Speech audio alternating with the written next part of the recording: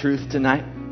That you are more than enough for us, that you are so good and so gracious and so merciful, that you are better than anything that we could ever dream or want or imagine.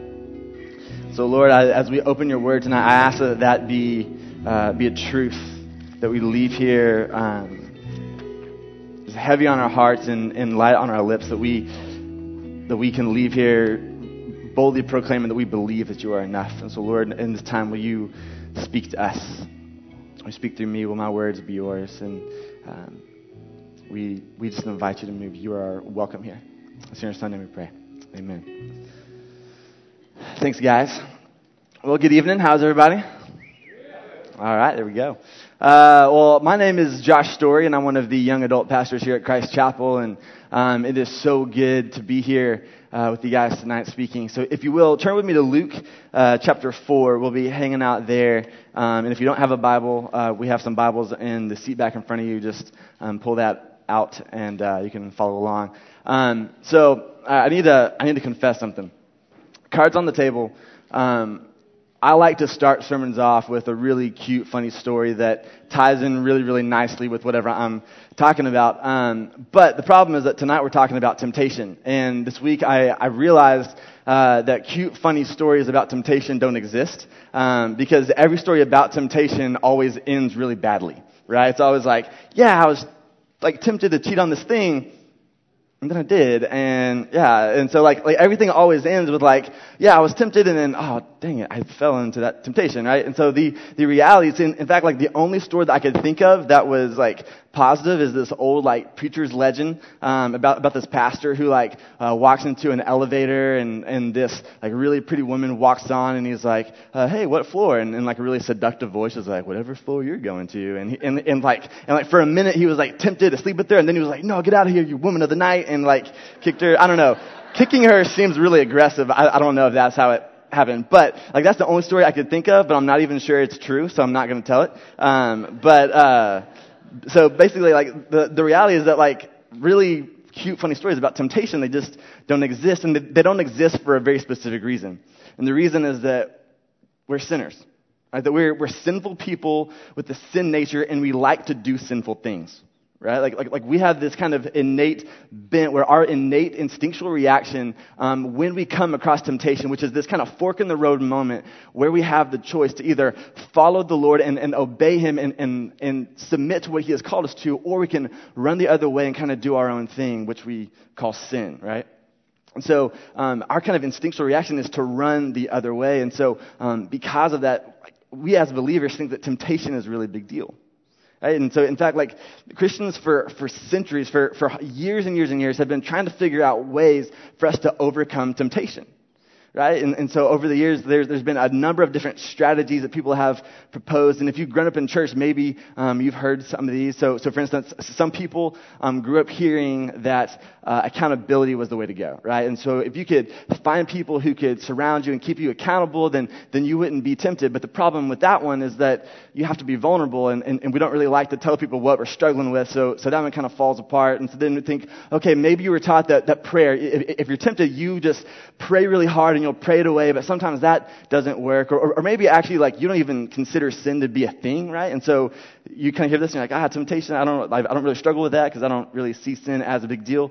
For me, I grew up hearing one specific thing, and maybe you've heard it too. I grew up hearing that scripture memory was the key. Anybody else ever hear that? Yeah, that if you memorize certain Bible verses that were pertinent to whatever you were struggling with, then you could just recite the verse and that temptation would just disappear. Right? And so what happened is I kind of began to view Scripture as this like book of magical incantations that I could just kind of sprinkle over temptation like a Harry Potter spell, right? It's like, 1 Corinthians 6:18, and you're like, that was a close one, you know? But the reality is that it didn't work. And I would get really frustrated because the reality is that's not how the Bible works, right? And so I found myself in this place where I would memorize all these verses and I would know the truth about what the Bible said about sin, but I would get into a place and it didn't help me at all. So I would memorize a verse like 1 Corinthians 6:18 that says, flee from sexual immorality. And I would know that verse and I would have it memorized, but the reality is that it wouldn't do me a whole lot of good when I found myself on the couch with my girlfriend at midnight. And I would cross lines and I would fall and I would leave and I just feel defeated. I feel frustrated because I knew the truth. I memorized that verse, but for some reason it wasn't enough to keep me from falling into temptation. And maybe you've kind of felt that same way. Has anyone ever felt that sense of being just defeat? And this frustration when you know something to be true, but you still fall. So guys, maybe you've read that passage where Jesus says you've heard it said, don't commit adultery. But I say that if you look at a woman lustfully, you've committed adultery in your heart. And maybe you've read that passage and you know that passage and you know what the Bible says about lust, but you find yourself going to that website that you swore you'd never go back to. And maybe that verse even came to mind as you're scrolling through it and you're like, man, I know this is sin, but for whatever reason, knowing the truth wasn't enough to keep you from falling. Or ladies, maybe you're fully aware that Psalm 139 says that you are fearfully and wonderfully made. Maybe you're fully aware that it says that you are woven together intricately in the womb and that God has designed you perfectly. But despite knowing that truth, you find yourself still falling into that trap to compare yourself to other girls or pictures you see in magazines or whatever it may be, and you feel just defeated. Because you know the truth, but it's not enough to keep you from falling. I think on some level we've all kind of been there where we know things to be true. We know what Scripture says. We know what the Bible says about sin, but it's not enough to keep us from falling into sin. And that's so defeating.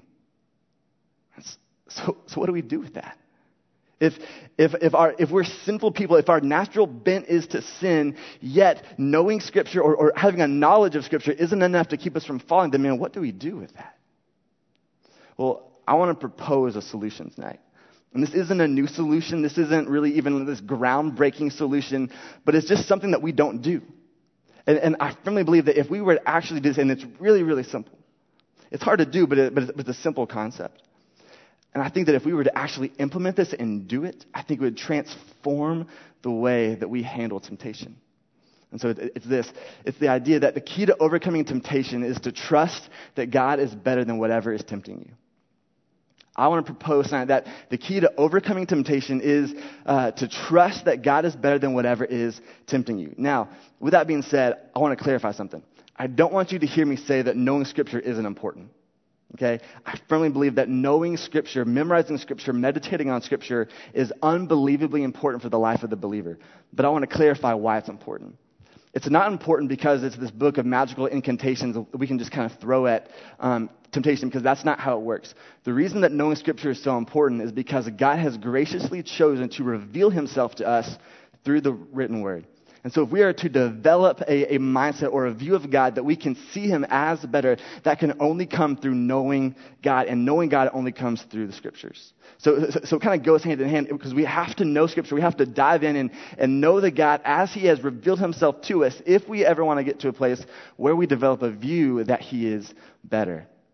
And so I firmly believe that trusting that God is better than whatever is tempting us is going to be the key to overcoming temptation. And I believe that because that's exactly how Jesus handled temptation.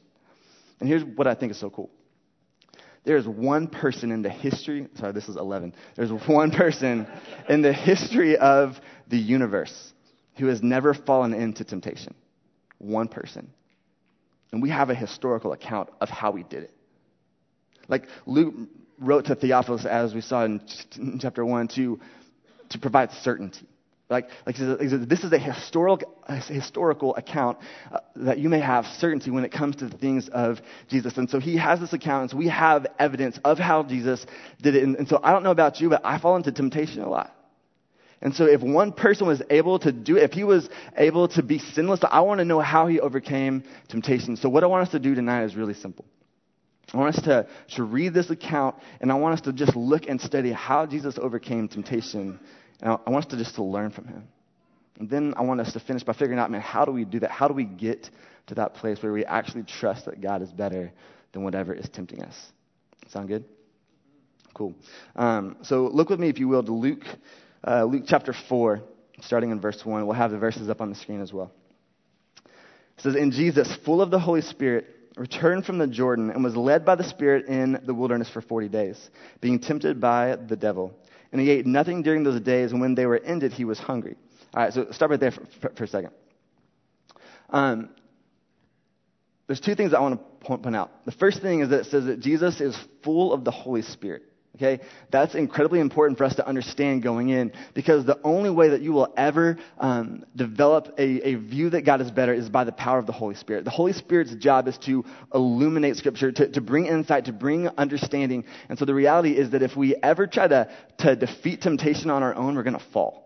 Because you don't have the power on your own physically to overcome temptation. And so it's important to understand that the reason that Jesus overcomes isn't because he's some really awesome dude. He is, but it's because he is full of the Holy Spirit that has provided him with the knowledge of who God is that allows him to see him as better. And so first I want you to see that he is full of the Holy Spirit. The second thing is I want you to see that there is a distinction between temptation and sin. Okay? We believe theologically that Jesus is sinless.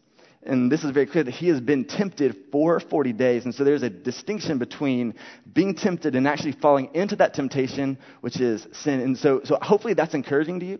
Hopefully it's encouraging that you can be tempted, that you can have a thought that tempts you, but know that you don't have to actually do it, right? That there is a distinction between temptation and sin. So those are just two small things that I want to point out as we go on. So let's keep reading.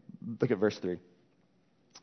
The devil said to him, "If you are the Son of God, command this stone to become bread." And Jesus answered him, "It is written, man shall not live by bread alone." I want us to break down this temptation for a second. This is a really interesting temptation because on the surface, it doesn't look like he's asking him to do anything sinful, right? Like Jesus has been in the desert fasting, wandering around for 40 days. And so the fast is over now and he's hungry, right? And so because the fast is over, he has every right to eat. And so when Satan shows up and he says, "Hey man, you should turn that rock into bread," like it doesn't seem inherently wrong or inherently sinful. But here's the other part of the story. Jesus is still in the wilderness, right? He's still in the desert. He's still in a place where food doesn't exist, right? And so this is very similar to him being like the Israelites as they're wandering around in the desert for 40 years. And so what Jesus is doing is he is waiting for the Lord to provide in his perfect timing. Right? Jesus could absolutely turn this rock into bread, but he is still in the desert knowing this is not a place where food exists, so I'm going to keep walking, trusting that my God is going to provide just as he did in the desert in Exodus. Right? And so what's the temptation here then? The temptation here is to, it's the temptation to take things into our own hands rather than waiting on the Lord to provide. The temptation here is to take things into our own hands rather than waiting on the Lord to provide. So let me kind of explain what that means. I think the hardest thing in the world for us is to wait on the Lord. I had a friend tell me once that God's timing is impeccable. And I love that phrase. The problem is I very rarely ever get to see that it's true because I'm impatient, right? And the reality is that we all want things. And if we want something badly enough, then our temptation is to take things into our own hands and do something about it rather than waiting on God to provide in his perfect timing for us. So we see this play out in a lot of different areas, but one way that I see this a lot practically is in how we handle relationships. There's a large majority of the people in this room who are single. And out of the people in this room who are single, I would venture to say that the majority of us want to get married. Like that's a desire. We desire a spouse, right? And maybe not today, maybe not tomorrow, but at some point in time, we desire to get married. And hear me say this. That's a good desire.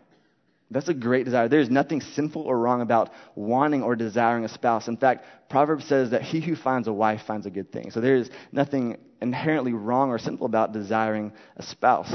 But here's the problem. We live in Texas, right? And if you're not married by 22, people look at you funny. Right? Like, have you ever been there? Right? Like I'm 27 and single. Like, I get Match.com subscriptions for my birthday now. Like that's how it plays out, right?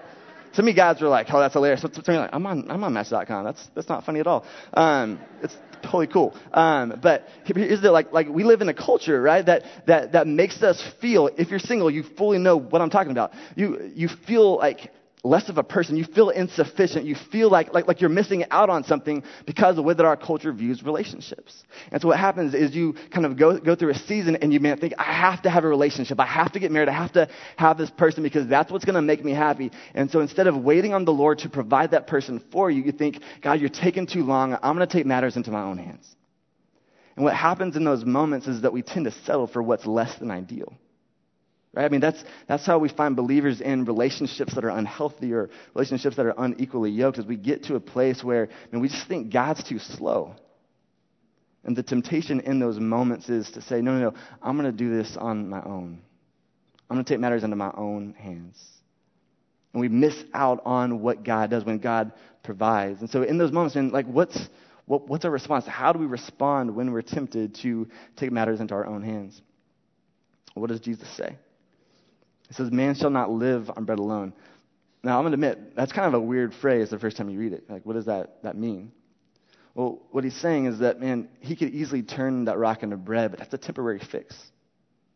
Right? Like he wants to see the Lord provide, or see God provide in his timing. Right? And so the reality is that, he could turn that rock into bread, and it would probably satisfy him for a moment, and it would probably be pretty good. But he had this understanding that watching God provide whatever God had in store for him was so much better than whatever he could do on his own. Because the reality is that you can take matters into your own hands, and you can make things happen. Right? Like you do have that ability, but I can guarantee you that whatever you accomplish on your own in your own strength is going to pale in comparison to what God has in store for you. Let me give you one last example, and then we'll move on. I have a buddy named Randy. And Randy didn't get married until he was about 32. And one day he and I were getting lunch after he was married. And I didn't know this, but he said, hey, did you know that me and my wife were both virgins when we got married? I was like, no, it never came up in conversation. And he goes, we were. He says, and do you know how embarrassing it is to be a 32-year-old virgin? I was like, I'm not 32, so we'll find out. But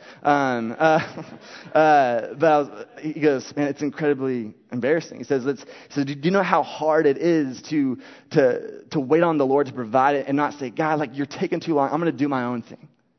It's incredibly hard. But you know what I'm so happy about? I'm so happy that we waited on the Lord to provide someone for us. Because what we have is ours, and ours alone. Man, there's no brokenness that we have to wade through in our relationship because of past relationships. There's no comparison. I'm not comparing her to other girls. She's not comparing me to other guys. We don't have preferences. We get the beauty of figuring this out together. So what we have is ours, and it's sacred, and it's special. And we get to experience the fullness of joy of how God created marriage and sex to be. And it wasn't easy getting there. But I'm so glad that we waited on the Lord to provide. And so, hear me say this. I fully understand this feeling of wanting to take matters into our own hands, because when we want something bad enough, and God doesn't give it to us right when we want it, it's so easy to say, no, I got this. It's easy to fall into that temptation. But the reality is that God's not trying to rob you of joy. If God doesn't give you what you want exactly when you want it, it's not because God's trying to rob you of joy. It's because he has something better. But that temptation's real. That temptation's real. And until we begin to trust that God is better than whatever is tempting us, we're going to continually kind of run and fall into that temptation, because it's a struggle. It's a struggle. Let's look at the second temptation. Look at verse 5. The devil took him up and showed him all the kingdoms of the world in a moment of time. And he said to him, to you I will give all this authority and their glory, for it has been delivered to me, and I will give it to whom I will. If you then will worship me, it will all be yours. And Jesus answered him, it is written, you shall worship the Lord your God, and him only shall you serve. All right, so this has to be an incredibly enticing moment, right? Like Satan takes Jesus up to this mountaintop, and he says, hey, and he shows him all the kingdoms of the world in a moment of time. Like, how epic would that have been? And he says, hey, all of this is yours. All the control, all the power, all the authority, everything that you want, all of this belongs to you. All you have to do is worship me. And he says, no. Well, what's the temptation here? It's control. He tempts him with the idea that he can be in control, that he can have all the authority, that he can be master and Lord of his own life. And here's what I think is so interesting about the way that Satan tempts us, but also tempts Jesus. Notice that Satan's not tempting him with things that aren't uncommon, right? Everything that he tempts him with is something that is really, really common that we fall into all the time. So Satan's not showing up with black tar heroin, right? And being like, hey man, you want some? It's like, no, no, Now, granted, that's a legitimate struggle for some people, but it's not common. Like, it's not something that everybody in this room struggles with. But control? Like who doesn't want control? If I'm being honest, I love control. All right, I want to be real transparent for a second. I know that control freak is not an attractive quality, right? So I tone it down. But in my heart, know that I want control. I don't care if it's something as mundane as where we're going to eat. Like, if I want Torchy's, I freaking want Torchy's, right? Like I don't want Thai food. I don't want I want Torchy's, right? Like, that's how I'm wired. And so I want control. But here's where I see in my own life where I want control the most. It's in my plans. It's in my future. It's in these things. Because I have an epic idea of what my life should look like. I have epic plans, and maybe you do too. And you know why I have these epic plans and why I want control of my future? It's because I know what's best for me, obviously. Right? Like I know me. Like, I know what's best for me. So I know what career I should have. I know how much money I should make. I know what kind of person I should marry. I know what city I should live in. I know all these things because I know me. And so because I know what's in my best interest, I fight and scratch and claw and manipulate and do whatever I can to control the situation so that my life plays out exactly how I want it to play out. And so the fact, honestly, that I'm a single 27-year-old pastor in Fort Worth, Texas is hilarious if you knew me in college. It's hilarious. Because nothing about my life is how I wanted it to turn out, right? I had this plan where I was going to marry the girl that I was dating in my senior year of college. We were going to move to Nashville, and I was going to pursue my dream to be a songwriter. And we were going to live on love until I wrote my first single, because then we're going to live on money, because you can't live on love forever. It's just not feasible. It's just math. But we were going to write this song, and we're going to make all this money, and it's going to be awesome. And like, that was my plan, that I was going to be this big-time writer in Nashville. Obviously, that didn't happen, right? And there was a season where I was frustrated, and I was like, God, what are you doing? Why am I here? Right? But because I had a vision for how my life played out, and it didn't go according to plan, and it frustrated me, and I wanted that control. And maybe you feel me. And maybe you're a college student, and you have this vision of how college was going to play out for you, and you're halfway through, and you're realizing that nothing's gone according to plan, and it's frustrating because you can't control it.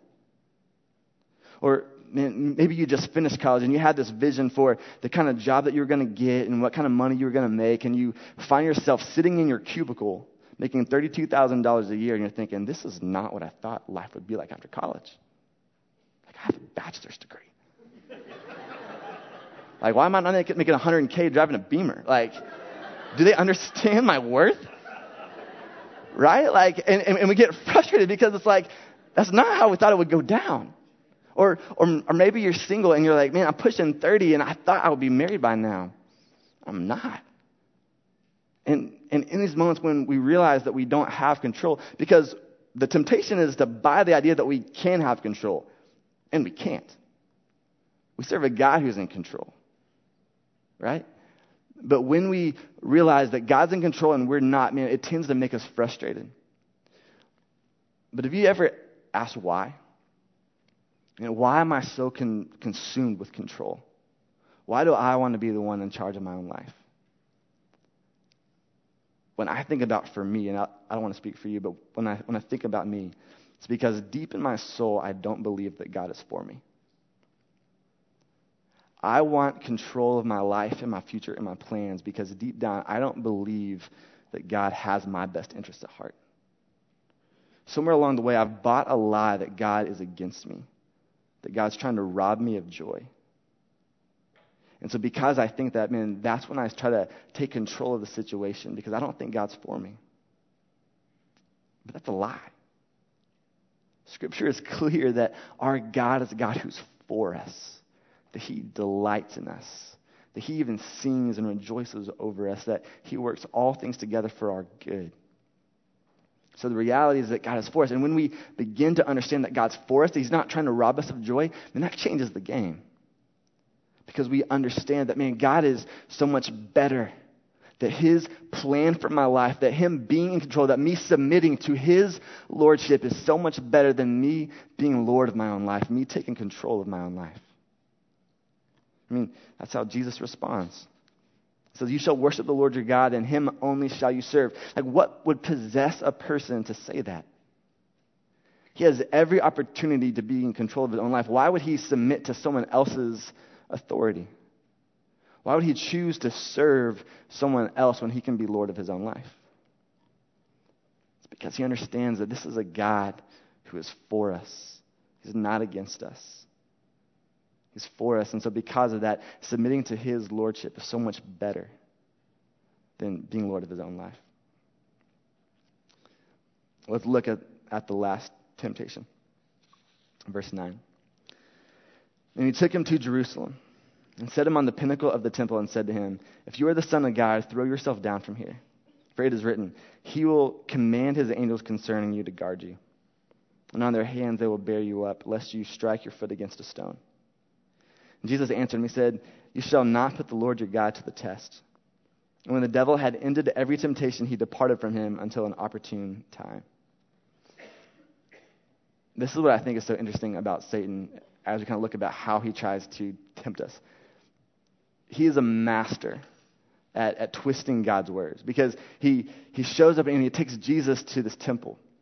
And he says, hey, I know Scripture too. If you want to throw out Scripture, I know Scripture too. And what I know about Scripture is that if God really loves you, if you're really his son, if God really cares about you, then you can throw yourself off of here and you won't experience pain.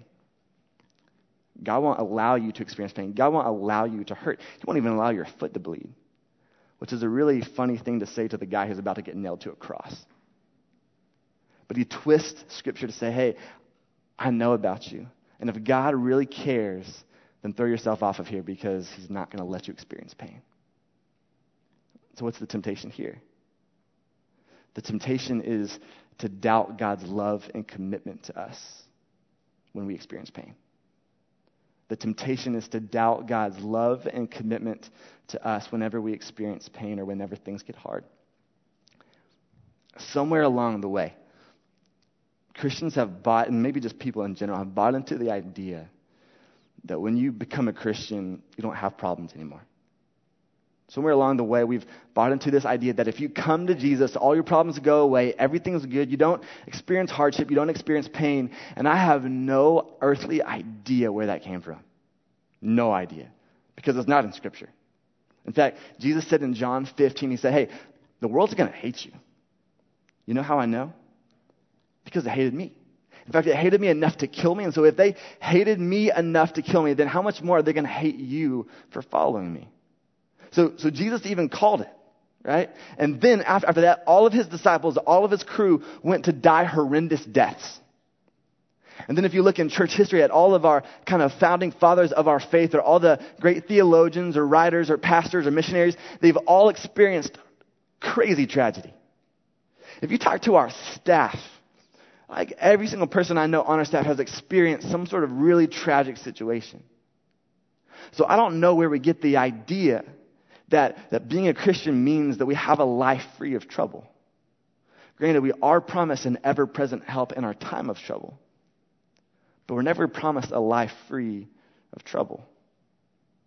But the problem is that we begin to believe a lie that if God really loves us, if he really cares about us, then he won't allow us to experience pain. And so what typically happens is something hits the fan. All right, so you lose a loved one, or you lose a relationship, or you lose a job, or you get sick, or you fall on hard times, or something happens, and you say, God, where are you? God, like, why is this happening? God, I thought I was your son. God, I thought I was your daughter. God, I thought you were for me. God, I thought we had something going. But like, what is going on here? And we begin to kind of doubt God's love and commitment. And when we doubt his love and commitment, we begin to make up these really ridiculous tests. We say, God, if you really care about me, then you'll heal my mom. And so if you don't heal my mom, I'm going to count this as a sign that you don't really care, so I'm out. God, this relationship is jacked. And if you really care about me, then you will restore this relationship. And if you don't, then I'm out because you obviously don't care. God, I am in the desert. I am so dry. I haven't heard from you in months. And if I don't hear from you right now, then that must be a sign that you don't care and I'm out. And we create these tests because we fall into this temptation to doubt God's love and commitment just because things get hard. I want to be very clear about something. God's love for you doesn't change when your circumstances do. God's commitment to you doesn't change when your circumstances do. God's love and commitment, they're not circumstantial, right? God is a God of constant. He is constantly loving you. But the temptation is to think that this is all circumstantial. And so when things get hard, then God must be unloving. He must not be committed. He must not care about me. And we fall into the temptation to doubt him and then eventually push him away. When you stiff-arm God in the midst of a trial, you're pushing away your only source of hope. You're pushing away your only source of comfort or of peace. And I want to be sensitive as I say that because tragedy is not lost on me. Grief is not lost on me. I understand that that's much easier said than done. But the reality is that God is so faithful in his love for us. That his love and commitment don't change when our circumstances do. And when we begin to understand that, then we view these situations as tragic as they may be. And we say, man, I know who God is. I know he's good. I know he's loving. I know he's committed. I know he's not going anywhere. And that allows us to see that, man, I don't need to test him. I don't need to put him to the test because I know that he's better.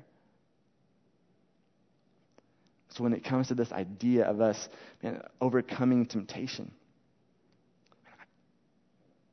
and when I see the way that Jesus handles it, I have to think that, man, it comes down to trusting that God is better than whatever's tempting us.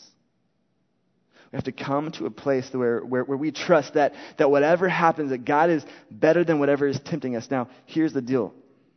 That trust doesn't come overnight.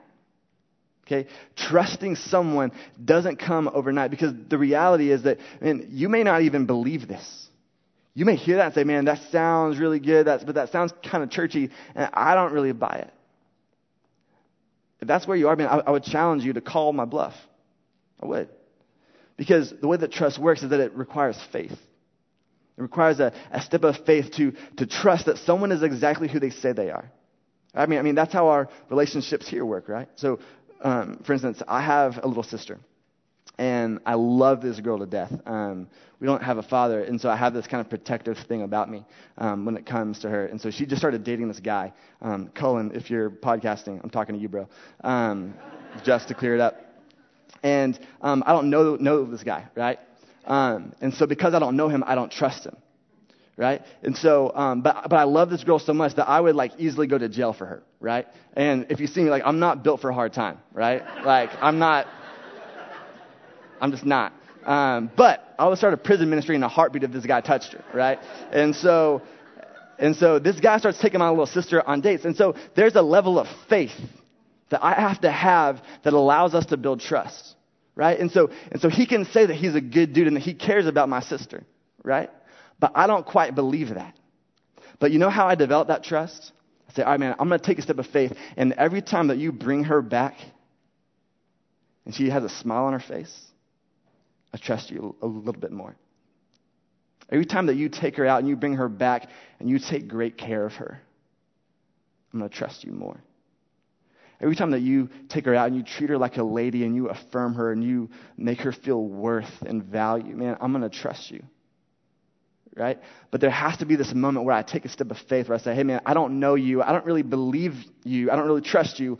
But I'm going to have the faith to trust that you're who you say you are. And every time that you prove to me that you are who you say you are, I'm going to trust you a little bit more. And so the reality is that you may not believe this, and that's fine. But if you're thinking, man, I don't really believe that God is better than the things that tempt me, man, call my bluff, please. Because I'm willing to bet that if you take that step of faith and you trust that God is better, you're going to find that God's exactly who he says he is. So let me give you one last example. Some of you, maybe you've never had a relationship in the world that wasn't physical. And so you hear me talking tonight and you think, man, that dude is a prude, right? He's talking about like virginity and sex and all this other stuff. Like that dude's a prude. There's no way that I'm not going to have a relationship that's not physical, right? All right, call my bluff. And try to have a relationship. And even if you don't believe this, say, cool, I'm gonna take a step of faith and I'm going to trust that God is better than my sexual desires or whatever it is. And I'm willing to bet that you'll find that God's exactly who he says he is, that God is better than that. Who knows? You might even learn how to talk to a person. That's crazy. Communication? Who knew? Right? But the reality is, man, bottom line, challenge tonight, and I would encourage you to take a step of faith and trust that God's exactly who he says he is. Because when we look at Scripture, we find that the God says, man, I'm better than the world. I mean, we just sang that line. Like, if I have you and nothing else, I have everything.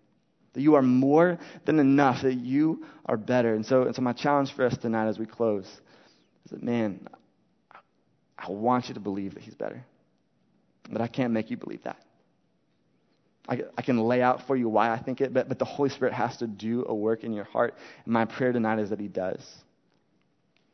And so my hope is that you leave here and you begin to think, man, I'm going to take that step of faith. I'm going to trust that God is better than the things that are tempting me, because I would be willing to bet that if you do, you'll find that God's exactly who he says he is. Let's pray. Father, you are better. I've been saying that for 30 minutes, but I say it because I mean it.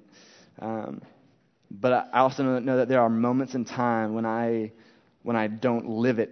I don't respond like I believe it, and I fall and I choose other things because I deceive myself into thinking that there are things that satisfy more. And so, Lord, my desire for us is that we be a people who know that you're better. And that comes from spending time in your word, knowing that comes from countless opportunities of allowing us to see that you're exactly who you say you are. So, Lord, as we continue tonight in worship, as we continue to proclaim the truth that you are better, Lord, I ask that through the power of your Holy Spirit, you give us eyes to see that to be true. May this be heavy on our hearts as we proclaim this truth. Lord, we love you. We thank you. In your son's name we pray. Amen.